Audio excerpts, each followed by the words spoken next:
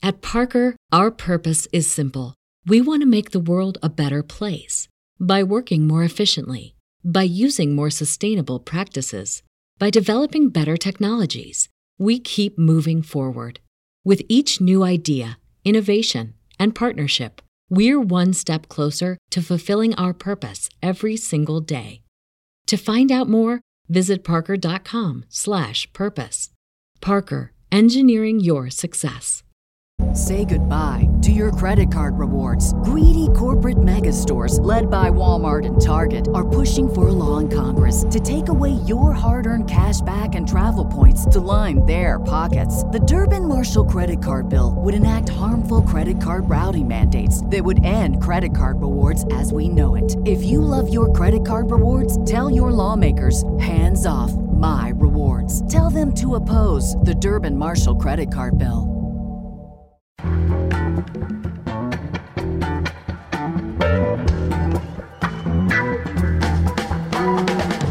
From The Nation magazine, this is Start Making Sense, political talk without the boring parts. I'm John Wiener. Today we'll talk about almost everything bad that Trump did this summer. Katha Pollitt has been keeping track. And we'll review the situation with Republicans in Congress who've decided not to run for re-election in 2020. 13 House Republicans have all announced their retirements in the past several weeks. They include 2 of the party's 13 women, and its only African-American lawmaker, and 10 Republicans from Texas. They're calling it the Texodus. We'll have comment and analysis from John Nichols. But first, how come Tories in Parliament are so much more willing to challenge their Prime Minister, Boris Johnson, than Republicans in Congress are willing to challenge Donald Trump? For comment, we turn to D.D. Guttenplan. He's editor of The Nation. Before that, he was one of the magazine's lead correspondents covering the 2016 presidential campaign. And he's the author of the book, The Next Republic, The Rise of a New Radical Majority. Don, welcome back. Great to be back, John. Well, last week, rebels in the Conservative Party staged a dramatic insurrection against Prime Minister Boris Johnson. They blocked a no-deal Brexit, his plan to withdraw Britain from the European Union without a deal on trade or borders. In Washington, in contrast, of course, it's hard to find more than a couple of Republicans who've stood up to Trump, even when he flouted party orthodoxy on issues like trade and tariffs or immigration or the deficit. So how big a deal is it in Britain for one party to block their own prime minister's most important initiative in Parliament? There are a couple of points to make here, John. One is that your kind and generous introduction to me could have been supplemented by the fact that I also lived in Britain for the last 25 years. Yes. So when I talk about Brexit, I'm talking about something that I've seen from up close. I voted in the referendum, or at least I voted by proxy because I wasn't allowed to leave the country without giving my wife my proxy so that we could cast a household of Remain votes. That was 4 votes in our household for Remain. But I'm not without some sympathy for the Brexiteers. We've published in The Nation Lord Glassman, who's a prominent left Brexiteer in the House of Lords. So, I think it's a complicated issue. But the short point is that, America is a presidential system with a balance of powers, but where the president has enormous sway over the political fortunes of the members of his party, even without a formal party structure, whereas in Britain you have a parliamentary system in which the prime minister is the leader of whichever party has the most seats. So, nobody voted for Boris for prime minister. People voted for Boris for party leader, but the people who voted for Boris for party leader were just 130,000 Conservative Party members. So it's a tiny electorate. And clearly the Republican Party senators have shown almost no backbone in the face of Trump's many outrages and provocations.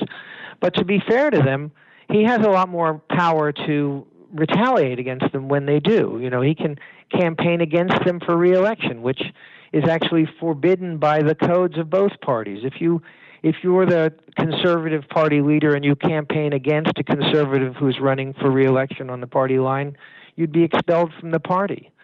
Same for labor. So, there's less scope for retaliation. But even with that, I would say that you have a Republican Senate conference in the United States of extraordinary cowardice at the moment. So if the Republicans in Congress are spineless cowards, does that mean that the Tories, in contrast, are honorable men of principle? Mostly not, but they do have a little bit more spine than their Republican counterparts. I mean, look, what happened is that there's an issue in Britain, the question of whether to remain in or leave the European Union, which actually divides both parties. So that what you had to have a certain number of Tories rebelling against the leadership in order to handcuff them into not leaving the European Union without a deal. That's what this legislation was about. And it would not have passed without some Tory votes. And in fact, a lot of Tories are against leaving the European Union because they believe, in my view correctly, that it will be bad for business, bad for British corporations, bad for British banks, and all of the traditional, economic interests that the Tory party has always sought to serve. So it wasn't hard to find Tories who thought Brexit was not just a bad idea, but a catastrophic one. And when you have a leader whose hold on power is as weak as Johnson's was, because remember, until last week, he had a majority of one, and then a week ago, the one Tory party member crossed the floor, which is the expression they used because it was literally true. He walked across the floor of the House of Commons from the Tory or Conservative benches to the Liberal Democrats benches and became a member of the Liberal Democrat delegation, thus depriving Johnson of his majority.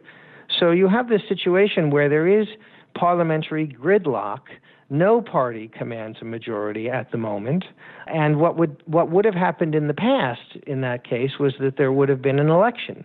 If you can't command a parliamentary majority on a vote of confidence, then until 2010, that would have been reason to hold an election. What happened in 2010, and this is kind of, for students of British politics, this is a kind of delectable detail because one of the stories on the front pages of the British press this week was of Boris Johnson referring to David Cameron, his predecessor and the man who put the Brexit referendum to the British people, as a girl's blouse, as he wasn't a manly leader. And what's interesting is that Johnson's current predicament is actually Cameron's revenge because it was Cameron who sponsored the Fixed Term Parliament Act that changed the rules of British politics so that instead of having an election whenever a leader lost a majority on a vote of confidence, they would serve for fixed 5-year terms, and that the only way to override that is to have a 2/3 vote calling an election. Now, in recent past, whenever there had been a question of whether to have an election, leaders of oppositions tend to say, yes, of course you can have an election because we're going to do well because governments only call those kind of elections when they don't have a majority or when they're in trouble. But in this case, Jeremy Corbyn, despite being repeatedly goaded by Boris Johnson and accused of cowardice himself for not calling an election, refused to rise to the bait and said, of course we'll have an election, but only after we've taken no deal off the table, only after this bill which we passed has actually gained the Queen's assent and become the law of the land. The New York Times offered another reason. They said Trump was distasteful, their word, to a lot of Republicans, but he has fulfilled a lot of the traditional Republican agenda: lower taxes, tax breaks for corporations and the rich, appointing lots of Republican judges, and that Boris Johnson has not fulfilled the Tory agenda to that degree. You think that's true? Well, I think it's true that Boris Johnson hasn't fulfilled the Tory agenda to any degree. He hasn't won a single vote since he's been prime minister. So his record on fulfilling an agenda is one of disastrous failure. As to whether Trump has delivered on the traditional Republican agenda, I guess that depends on your views. It wasn't too long ago that Mitch McConnell was posing as the guardian of fiscal probity and someone who was refusing to let Barack Obama as president do anything that would increase the deficit. And the Republican Party was the party that cared more about balancing the federal budget than anything else. And of course, they've completely thrown that out the window. They've completely thrown the question of looking after veterans out the window. if they're going to campaign as the party of tax breaks for the rich, he's delivered on that agenda. And, maybe that's all they actually care about. Another big difference is there's something in Britain called the Brexit Party. And I guess there's nothing the Republicans face that's anything like the Brexit Party. Is that a fair statement? Yes, and it's an important factor. The Brexit Party is Nigel Farage, who is, of course, beloved by Donald Trump. It's his vehicle, and he started it in order to put Brexit on the ballot. He succeeded in getting Brexit on the ballot. When Brexit passed, he announced that he was resigning, but then the party fell into a shambles, so he came back. And he's resurrected it very cannily as a kind of a vehicle on the right of the Tory party, or to the right of the Tory party, to hold the Tories to account on delivering Brexit. So to the extent to which Johnson or any Tory Prime Minister, Theresa May, was tempted or may have been tempted to compromise or not deliver the kind of Brexit that the right wing of the Tory party want, where they basically can abrogate any kind of labor standards or social welfare net that Europe mandates. Farage is there to say, well, we'll take your voters if you're not careful, and they've made good on that threat, at least in the polls. They've done very well in the polls. Now, because of the first past the post system in Britain, they don't have a whole lot of members of parliament, but they're definitely an electoral force that terrifies Johnson, terrified Theresa May. They're the reason that David Cameron put the question on the ballot in the first place. And in fact, in the north of Britain, they might well take votes from Labour as well, in industrial cities where the people voted for Brexit and which are traditional Labour strongholds. So there's nothing like that. There's nobody even vaguely sane to the right of the Republican Party in American politics. It seems like the Republicans, who think Trump is a disaster, prefer to retire quietly rather than challenge him openly, like the Tories did with Boris Johnson. Do you see any sign that Republicans in the United States will follow the example of their friends across the Atlantic and stiffen their spines in standing up to Trump? Well, there are a couple of honorable exceptions. There's William Weld, who's running a somewhat quixotic campaign for president. There's Terry Sanford, who's come back from the woods to challenge President Trump. And, of course, we mustn't forget Justin Amash, who did the honorable thing and resigned from the Republican Party because of what the party had become under Trump. But our system doesn't encourage such shows of courage. And, Amash, sadly, hasn't inspired any imitators. The last person to seriously defy Donald Trump was John McCain, who gave his deathbed thumbs down to repealing Obamacare. And of course, Trump has shown that he's not only hasn't he forgiven, he's persecuting McCain even beyond the grave. Do you have any closing thoughts on this whole issue? The Republican Party today is joined at the hip to Donald Trump and his fortunes. And, until now they've risen with him, and we can only watch with delight when they fall with him. D.D. Guttenplan is editor of The Nation. Thank you, Don. Great to be here, John. Thanks.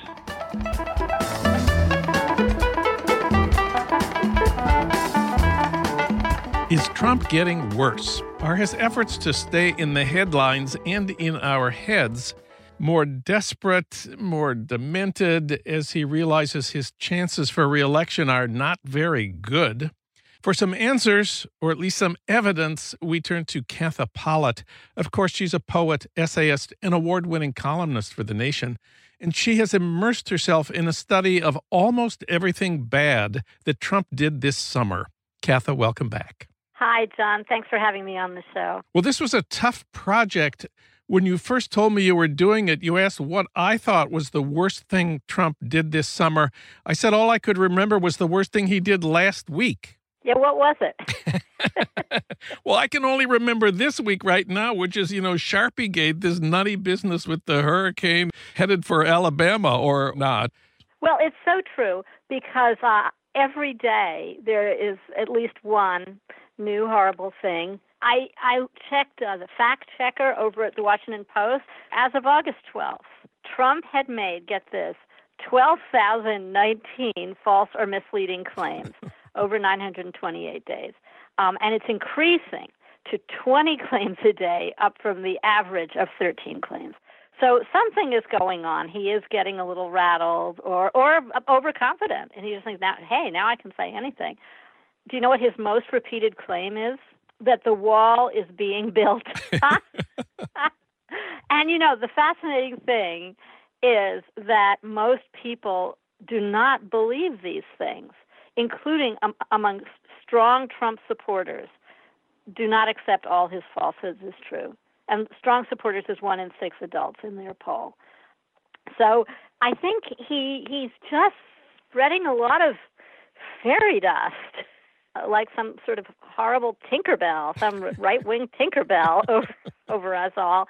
And it's very hard to keep up because one day's awfulness makes you forget the one before. So that's why I did my list, lest we forget. Lest we forget. So let's look at your list. You published it in chronological order, and it's really too long for us to go through chronologically, but maybe you could tell us which of the things to you seem the most weird and horrible. Well, weird and horrible aren't quite the same, but weird. Okay. On June 3rd, Trump called London Mayor Sadiq Khan a stone-cold loser.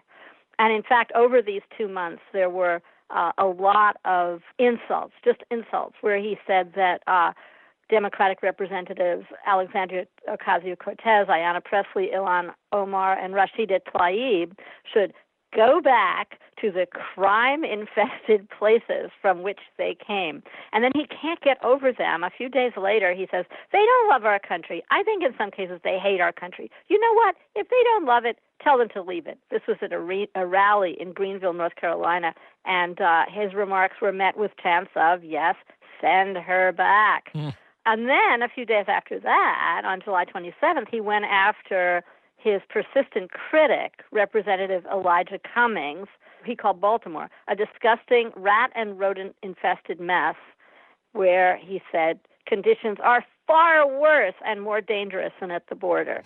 I forgot to mention that one thing he said about the squad, those 4 women congressional representatives, is they hate all the Jews. Yeah. All the Jews. They hate all the Jews. But lest Jews think that was friendly to them, on August 20th, he said, Jews who vote for Democrats show, quote, a total lack of knowledge or great disloyalty. On the same day, he canceled a trip to Denmark because the not nice and nasty prime minister, and guess what sex that prime minister is? Obviously a woman, right? She said, we're not selling Greenland to the United States. Yeah, that was a memorable one. I do remember that one. Some of these things are just, nutty and weird remarks of his own. That's a little bit different from getting thousands of people to chant, send her back, about Ilhan Omar. I know. It's really terrible. Now, but besides all these verbal insults and crazinesses, he did a lot of things that were bad in a very substantive way. Yeah. For example, on July 23rd, he proposed a new rule that would take food stamps away from more than 3 million people. Now, that's very serious. On August 7th, this one is interesting, U.S. Citizenship and Immigration Services ends protections for migrants who are here for life-saving medical treatment. And then there was a huge backlash about that, and the agency said it's reconsidering the decision. So he's not, Julius Caesar yet. There have been huge immigration raids in Mississippi. 680 workers from food processing plants were arrested by ICE. And then, get this, he's finally able to defund Planned Parenthood and to prevent it from getting Title X funds for birth control and women's health care unless it agrees to the gag rule against, so much as advising women on abortion, let alone performing them. So Planned Parenthood has withdrawn, and it's lost $60 million. And already, as the Times has reported, it's having to close some clinics. So he's really affecting women's health in a very basic way. It's not just rhetoric. Yeah, there's really a big difference between wanting to buy Greenland and taking food stamps away from 3 million people or cutting off Planned Parenthood from federal funding. And, since my column came out, he's kept on. I mean, they won't let refugees from the Bahamas into America unless they have complicated visas, even though if they took a plane, they could, but they're on a boat, so they can't. It's ridiculous. You had this very important fact that his false or misleading statements, according to the Washington Post, have increased to 20 a day from its previous average of 13, which does suggest either that he's getting worse and wilder and more desperate, or maybe that he's just getting more careless and free in his talking.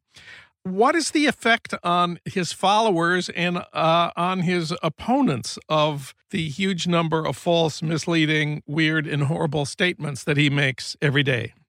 I'm sorry to say that none of this has significantly damaged Trump's popularity in the polls. That remains just above 40%. So they don't care. I mean, the Washington Post poll showed that most of his supporters don't believe everything he says. So something else is going on. Perhaps they sense, well, this is our guy. He's going to do the things we want, like get rid of immigrants and be really racist. And that's good enough. He's got the evangelicals who have, I think, world historically damaged their reputation for any kind of Christian virtue, but they're sticking with him. So maybe he senses, look, I'm going to win on the basis of people who really love me, and what they really love is my being wild and crazy guy. That's an interesting possibility, which a lot of people haven't considered, that he needs to keep up or maybe even increase this feverish pace of wild statements to keep his base mobilized, that they become jaded and tired just like the rest of us. And so he has to intensify his efforts to mobilize his base. Of course, the alternative is it's just his pathetic personality, which requires constant attention no matter what. Is there any way to choose between these two possibilities? Well, I'm not a psychiatrist, so I can't be that person. But, it could be both. Yeah. It could be both. It could be that his devoted followers are kind of the psychological mirror of him. So when he feels he needs to ramp things up, they're also feeling, hey, he needs to ramp things up. You said on this program during the campaign, before he was ever elected, you said all the things that we hate about him are the things that his base likes about him. I thought that was very perceptive. I think it's true. And I think that he's really tuned into that. It's very easy for people like ourselves, liberals, leftists, coastal, highly educated people, however you want to, nation readers, however you want to define us. It's very easy for us to think that people who don't agree with us are stupid, but they're not. And he is not stupid. He has people talking about him all over the world all the time. Last week or the week before, the New York Times had 4 stories about Trump on the front page. I count myself a happy person if I go for a couple of hours without thinking about him. And I think that there are people who really like it. They don't believe he can deliver on his promises because nobody can. The economy, is what it is. And they don't care. They just want to own the libs and get rid of the immigrants. I always like to read the comments on your columns posted by readers at thenation.com. My favorite this week about this new column is a reader who writes that you should not be listing the bad things that Trump did because that won't change anybody's mind. The Democrats will not win by saying Trump said stupid things or did bad things. The Democrats can win only by talking about the good things they will do to help people with their real problems. You should be talking about health care and low wages and the high cost of college. And your approach is not the way to get elected. What do you say to that? Well, I would say, first of all, I'm not running for office. I'm writing a column. Those are different things. But I would also say that we are very fortunate to have several Democratic candidates running in the primary who talk about health care the high cost of education, and all those other problems Americans have all the time. I mean, that's what Elizabeth Warren's campaign is. That's what Bernie Sanders' campaign is. I don't think anybody is running just on, oh, isn't Trump horrible? Katha Pollitt, her new column is titled Almost Everything Bad That Trump Did This Summer. You can read it at thenation.com. Once again, Katha, thank you for a great column. Oh, thanks for having me on the show.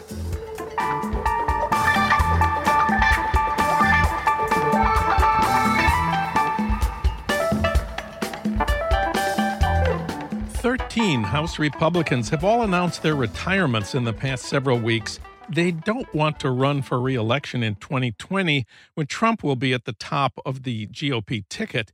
They're a diverse group and include moderates as well as conservatives, some newcomers, some with decades of seniority. They include 2 of the party's 13 women and its only African-American congressman. How much can Democrats hope to gain from this development? For comment, we turn to John Nichols. Of course, he's national affairs correspondent for The Nation and host of the Next Left podcast. John, welcome back. It's good to be with you, my friend. The New York Times reported that most of these people were not expecting to be defeated in 2020. A majority of those who have announced their retirements had safe seats in Republican districts and could easily have been reelected. So why did they throw in the towel? Well, I think that there's 2 factors here that are important to put in the mix. First off is that in a normal election, they definitely have safe seats. But there are no guarantees in any election that Donald Trump is a participant in that it will be a normal election. Okay. And so these are career politicians, by and large. They know their way around the game. At least some of them are looking at the prospect that 2020 could be a wave election year, a year in which people vote overwhelmingly to get rid of a president whose approval rating often dips into the 30s. Second, I think a lot of these people are just sick and tired of working in this Congress with this president and frankly with a leadership that is, ridiculously deferent to this president. The group of them, you find quite a few that they are people who actually like serving in Congress, who sort of accepted the traditional concepts of it. And so much of it is blown up now. And I think, frankly, quite a few of them are saying, I just don't want to do this anymore. Well, maybe the best example of that type of Republican who's resigning is Jim Sensenbrenner from your own state of Wisconsin. He's the second most senior member of the House. It's been his life for decades. He will have served for 42 years. Last year, he won re-election with 62% of the vote. His district starts in the Republican suburbs west of Milwaukee. What can you tell us about Jim Sensenbrenner and his decision to throw in the towel? Well, first and foremost, 62% of the vote is not a big number for Jim Sensenbrenner. So, it's been getting closer up there. That district is, one of the classic gerrymandered districts, not just in Wisconsin, but in America. This is a guy who has had a lot of power in Congress. He's older now, and, at some point he probably was going to retire, but might not be retiring if, say, a Mitt Romney was president of the United States, right? Or even if a Hillary Clinton was president of the United States. Because in that circumstance, Sensenbrenner, a classic man of Congress who has a little bit of an independent streak, would be kind of in his element. One of the really interesting things about him is that he has historically been the most ardent supporter of the Voting Rights Act among Republicans. Wow. Yeah. He worked very, very closely with John Conyers when they were both on judiciary for renewal of the Voting Rights Act. He has even in recent years, as other Republicans have abandoned the issue, continued to be quite good on it. So he had a little bit of independence to him. Very, very conservative, very right-wing, not somebody that you want to get all excited about, not even like a Justin Amash type character, but not somebody who was a rubber stamp for Donald Trump. Well, the biggest group of Republicans who are resigning or retiring is from Texas. There are 10 Texas Republicans in the House who have announced their retirement since the 2016 election. We're calling it the Texodus. It's the Democrats' greatest dream to turn Texas blue. Demographically, Texas most resembles California, which of course is deep blue.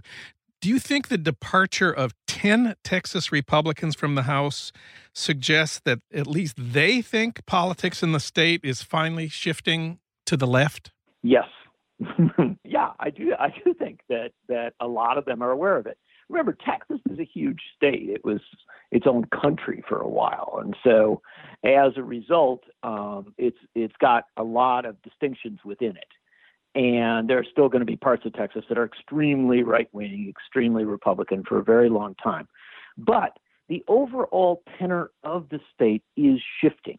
And despite radical gerrymandering of congressional districts for a long time, the simple reality is that you have such a growing population of Latinx peoples and people of color, African Americans, Asian Americans, young people who are moving to these booming cities, and just old school Texas liberals, of which there were always a lot. More than some people remember. This is the state of Ann Richards and Jim Hightower.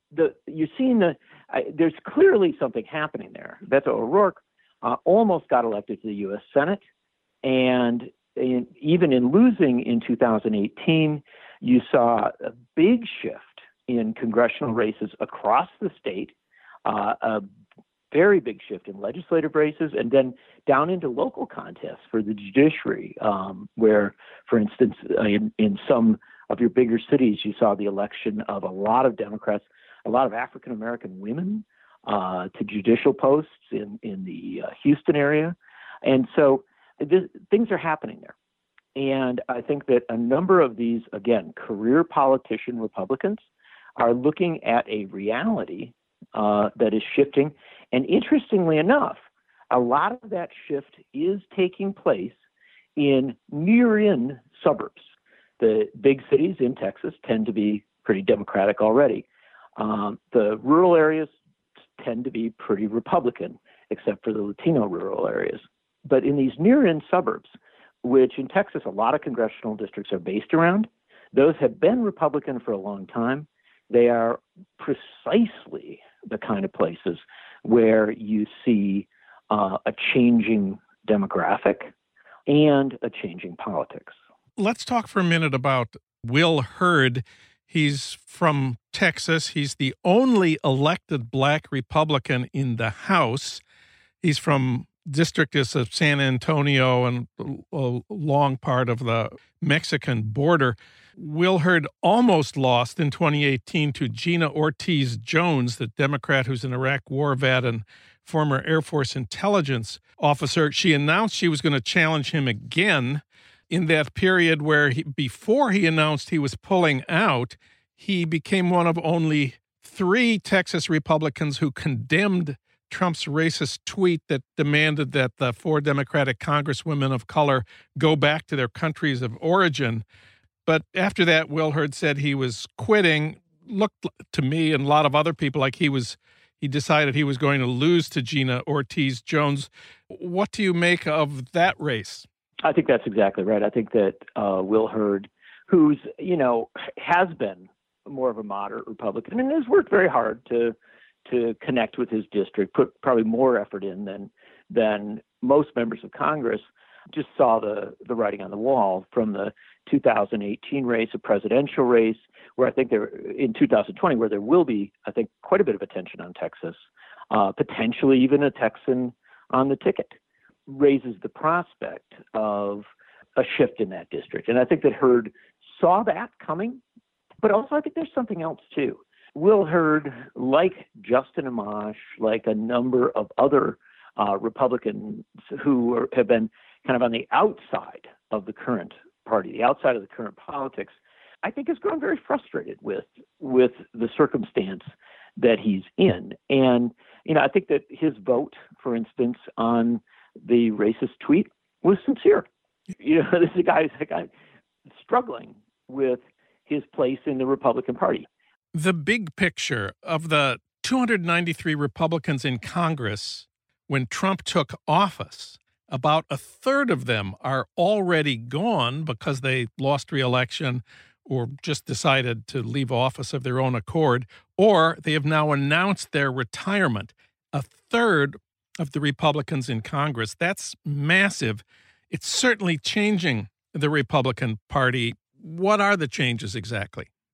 The people who do think for themselves a little bit, there may be still very conservative. There may be people, John, that you or I might disagree with on a long list of issues, but you still find some place where you can, Justin Amash, you can work with him on a war and peace issue, as Barbara Lee and others have.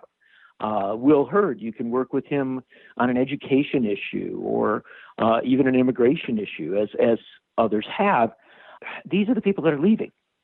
And the unfortunate reality is that in overwhelmingly Republican districts, they will probably be replaced by folks who are more aligned with the kind of the Trump vision of the party. And in swing districts, they will, I think something that a lot of listeners may think of as a much more positive result, be replaced by a Democrat. But the end result here, no matter how you analyze it, is that you're losing the people in the Republican Party who might have worked across lines of difference. And you're seeing this transformation of the Republican Party into something that is much more a reflection of Donald Trump, not a conservative party in many senses, but a Trumpist party in many senses. And frankly, that's really not good for our politics. One more thing. Do you think this is the end of the exodus of Republican incumbents in Congress, or will there be more? There will be more. We're going into a very, very volatile year. And punditocracy of this country is already want to make all kinds of predictions about 2020. There's a lot we don't know. And there's a lot of things that will become more clear as we go on. We're literally talking on the day when the president's national security apparatus is, crumbling around him, and his Secretary of Commerce is in trouble for politicizing the weather. Things are so upended that I suspect that after this current session of Congress, and remember, filing deadlines to run for re-election extend well into the spring of next year. Yeah. I bet you'll see. I would be surprised if you didn't see a significant number of additional Republicans decide to step down. John Nichols, read him at thenation.com and listen to the Next Left podcast on Apple Podcasts or wherever you get your podcasts. John, thanks so much. Great to have you on the show. Total pleasure. Thanks for having me.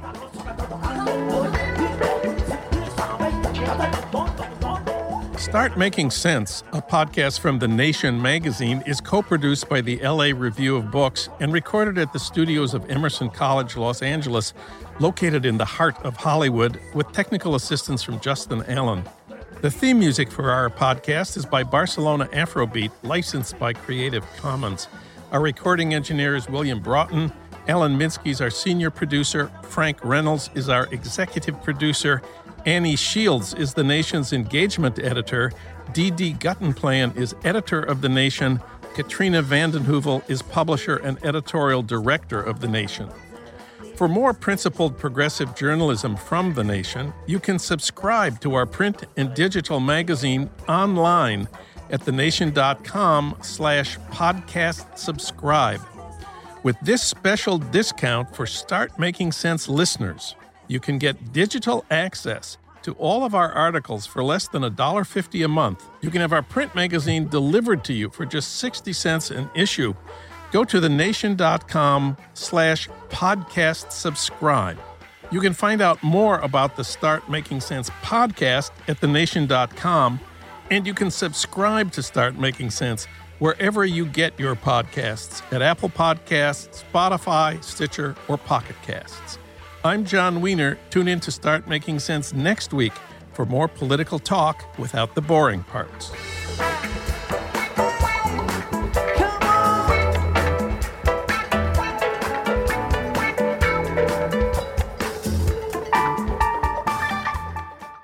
If you're a woman over 40 dealing with hot flashes, insomnia, brain fog, moodiness, or weight gain, you don't have to accept it as just another part of aging. The experts at MIDI Health know all these symptoms can be connected to the hormonal changes of menopause. And MIDI can help with safe, effective, FDA-approved solutions covered by insurance. 91% of MIDI patients get relief from symptoms within just 2 months. Book your virtual visit today at joinmidi.com.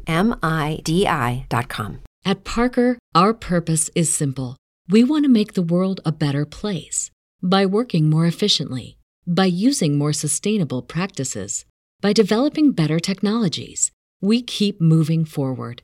With each new idea, innovation, and partnership, we're one step closer to fulfilling our purpose every single day. To find out more, visit parker.com/purpose. Parker, engineering your success.